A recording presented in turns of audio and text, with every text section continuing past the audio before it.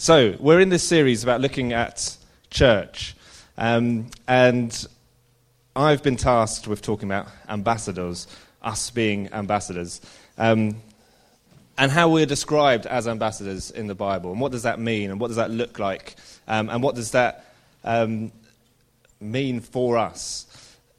We're have we got the PowerPoint? Is it work? Oh yeah, look at that.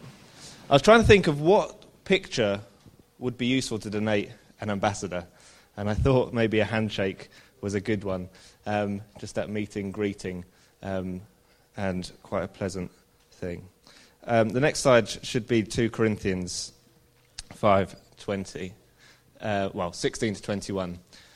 I'm just going to read it out. So from now on, we regard no one from a worldly point of view. Though we once regarded Christ in this way, we do so no longer. Therefore, if anyone is in Christ, the new creation has come. The old has gone. The new is here.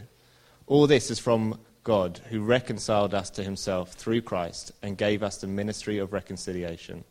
That God was reconciling the world to himself in Christ, not counting people's sins against them, and he has committed to us the message of reconciliation. We are, therefore, Christ's ambassadors, as though God were making his appeal through us. We implore you, on Christ's behalf, be reconciled to God. God made him who had no sin to be sin for us, so that in him we might become the righteousness of God. When you hear the term ambassador, what do you think of? This is an open question, so feel free to shout out a couple of words that come to mind, maybe. Representing, yep. Foreigner, interesting. Meetings and cocktail parties. Stiff upper lip English, okay. I missed that one. A go-between, yep. Embassy. Wonderful. So we're there's a little element there of nations and country representatives, which is exactly what comes to my mind, first of all, when I think of an ambassador. It's the kind of national country representative.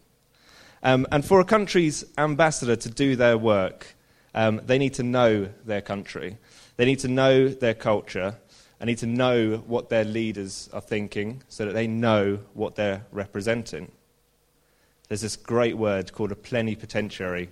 Sam and I were talking about it the other day and couldn't spell it for a long time. Plenipotentiary, or ambassador extraordinaire. And this is an ambassador who has full authority to make decisions on behalf of that government. And I feel maybe actually plenipotentiary is kind of the word for us. We have full authority of Holy Spirit within us. But this concept of the country ambassador, it's not a ceremonial position. It's like attention to detail, a thorough understanding of the expectations their governments put on them and what the state requires of them. They need to know their stuff.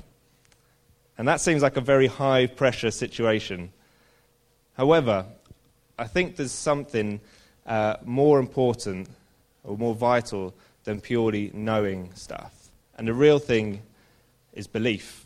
I think when you're representing something, if you really believe in it, if you really agree with it, if you own it and want it yourself, if you love it and live it, then I think it becomes easier to be that representative. When a country's choosing their ambassador, they don't, or in Lincoln charities and organisations have ambassadors as well. They don't just send someone who knows a little bit of information on the topic, but they send someone who they believe will own it and defend it and declare it, love it, fight for it, because they believe in it themselves. I've just recently moved jobs, but for a long time, for nearly 6 years, I worked for a charity called XLP. And in the first 2 months of my job there, I was asked to do a funding application for one of our projects. And so I gathered a bit of information and a few statistics and talked to a few colleagues about what I could get together and submitted this application. And then I was asked by my boss at the time to be the person who went to the ward assembly meeting to present this application verbally in front of a crowd like yourselves, who would be the ones that decided where the money went. And you have multiple charities, and it'd be a little bit of a competition. And I was only 2 months in, and I knew a little bit of information, and I declared it and I said it, but I hadn't experienced XLP fully yet. I hadn't met young people and the work that we were doing with young people in the city. I hadn't met or experienced any of the stories of change.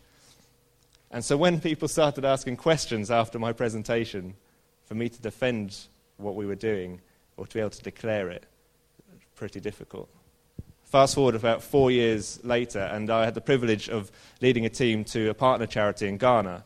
We were working with a school out there, and we'd put on a sports day, got the whole community involved, and multiple teams, multiple schools in the area. And the local radio station got wind of this and came along and wanted to interview some people about what we were doing and what was happening. And I'd been at XLP for 4 years, and I relished the idea of being able to explain exactly what we were doing because I'd experienced it. I'd owned it. I started to live it and love it.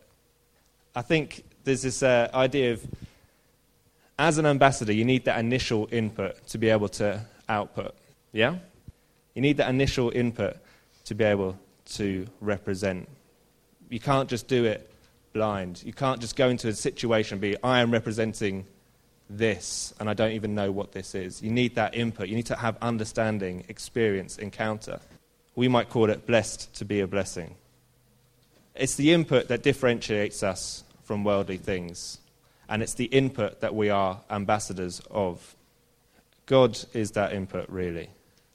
And what I should have said at the head of this talk, really, is that there's multiple options that I could talk about in this ambassador. Like there's a massive wealth of conversations to be had here, and I'm just going to try and pick out one aspect that I felt was particularly on my mind and that God was putting on my heart, if I can be so bold to say.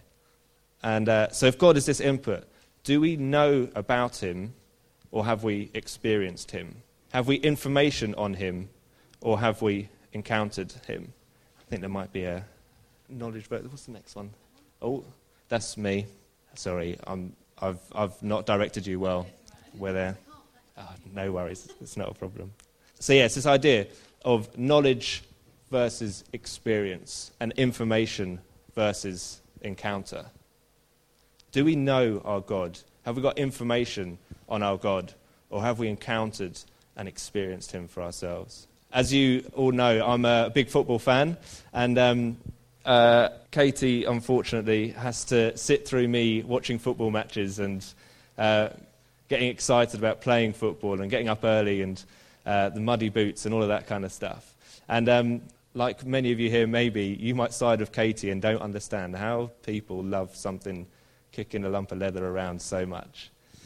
And I thought, what would be a great idea is if Katie didn't just know it and have information about football. She's doing well, she's picking up the rules, she knows a few players, but actually experienced it.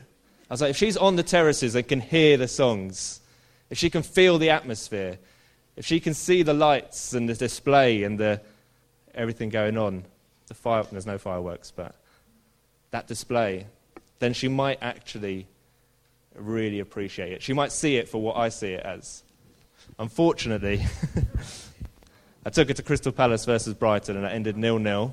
Murray injured his knee, so there was a stoppage of about 15 minutes. So it didn't quite work to plan in that story. And when I was preparing this talk, I was reminded of one of my favourite talks of all time by a guy called Louis Giglio. And this is from years and years and years ago, and he talks about this concept of information versus encounter. And he uses Krispy Kremes as an analogy. Is everybody familiar with Krispy Kreme donuts?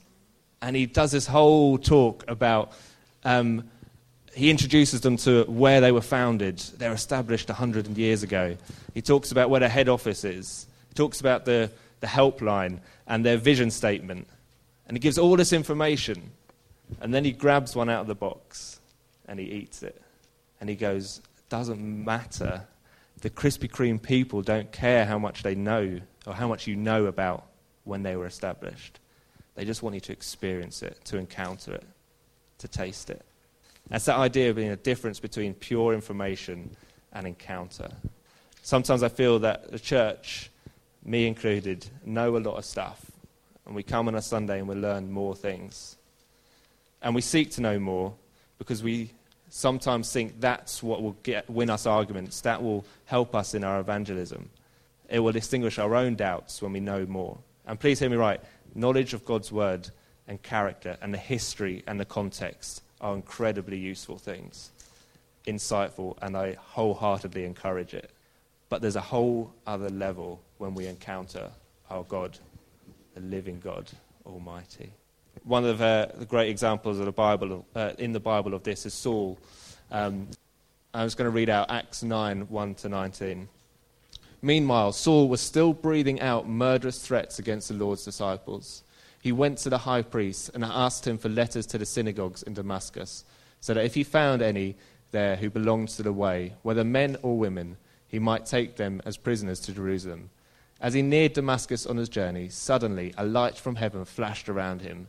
He fell to the ground and heard a voice say to him, "Saul, Saul, why do you persecute me?" "Who are you, Lord?" Saul asked. "I am Jesus, whom you are persecuting," he replied. "Now get up and go into the city, and you'll be told what you must do." The men travelling with Saul stood there speechless. They heard the sound, but did not see anyone. Saul got up from the ground, but when he opened his eyes, he could see nothing. So they led him by the hand into Damascus. For 3 days he was blind and did not eat or drink anything. And skip to verse 15.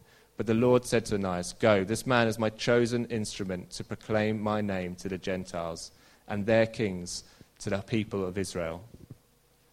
I will show him how much he must suffer for my name." Saul knew so much about God, about Jesus. He knew everything there was to know, really.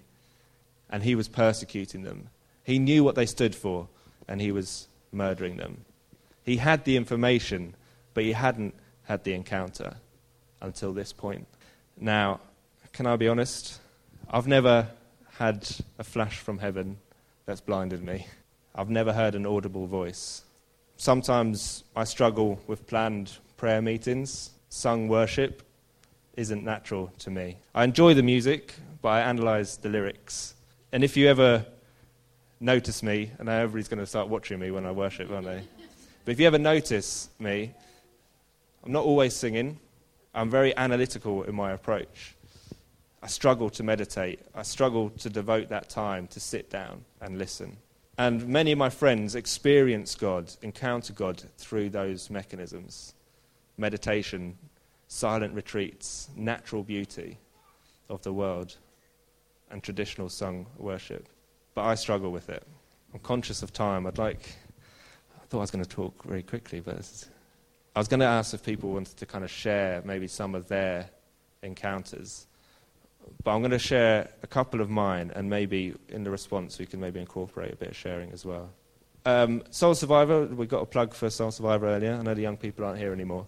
But when I went to Soul Survivor as a leader once, on the first day, we go into this large tent where 10,000 young people can gather. I literally just walked through the door and I was overwhelmed with the Spirit. That's not a normal experience for me at all. And James Haley, who many of you may know, a good friend of mine, was there with me. And we were having a bit of a prayer time that evening. And he just shared a prophetic word with me. And he was talking about God sees me as a strong and mighty oak. Now, my name means strong and mighty oak. And there was this moment of realization that God knows me by name. That was the experience that I don't normally get, that I struggle with. And Nick, when you were saying that it's like a slog, and sometimes we all get quite excited, but not everybody's here and are in the same stage as we are. I'm like that so much of the time. I don't know if you go to meetings and you see loads of things happening, you're there going, is it just me? How is everybody else experiencing this or encountering? That's me so much of the time. But I cling to these moments. There's another, I've shared this before, but worship time in Romania when one of the guys out there picked up a guitar, started singing a worship song, one that we'd recognize here, but in Romanian. And we started singing in English. And these two languages together praising God was just a moment of like utter realization of the magnitude of my God. And that there, this present moment, there, now, potentially worshipping on a Sunday morning. And we're together in that. When it comes to being an ambassador, knowledge and information are good, but encounter and experience are incredible. I shared the example of Paul, Saul, but other examples of Moses coming back from Mount Sinai with his face shining because he's experienced and encountered God. There's the blind man in John 9 who knew of this Jesus, but then was healed, had this encounter, and was able to be an ambassador. Isaiah, in Isaiah 6, who sees God Almighty, holy, holy is the Lord God Almighty. And that encounter changes him forever. And he goes, how can I not be an ambassador? How can I not be the one that is sent out into the world? What I really want from this message is for us to be vibrant ambassadors for God. When we have head knowledge, it takes us so far. When we have a real encounter with the living God, it's another level. As I've said, I'm a head knowledge kind of guy. I analyze things. I like to read and study rather than sit and pray and worship. It's just my personality. But what I want to encourage is that isn't something that can stop us. That is for everyone, and it happens in different ways. Saul knew everything about Jesus, but the encounter changed him forever. The blind man knew of Jesus, but the encounter changed him forever.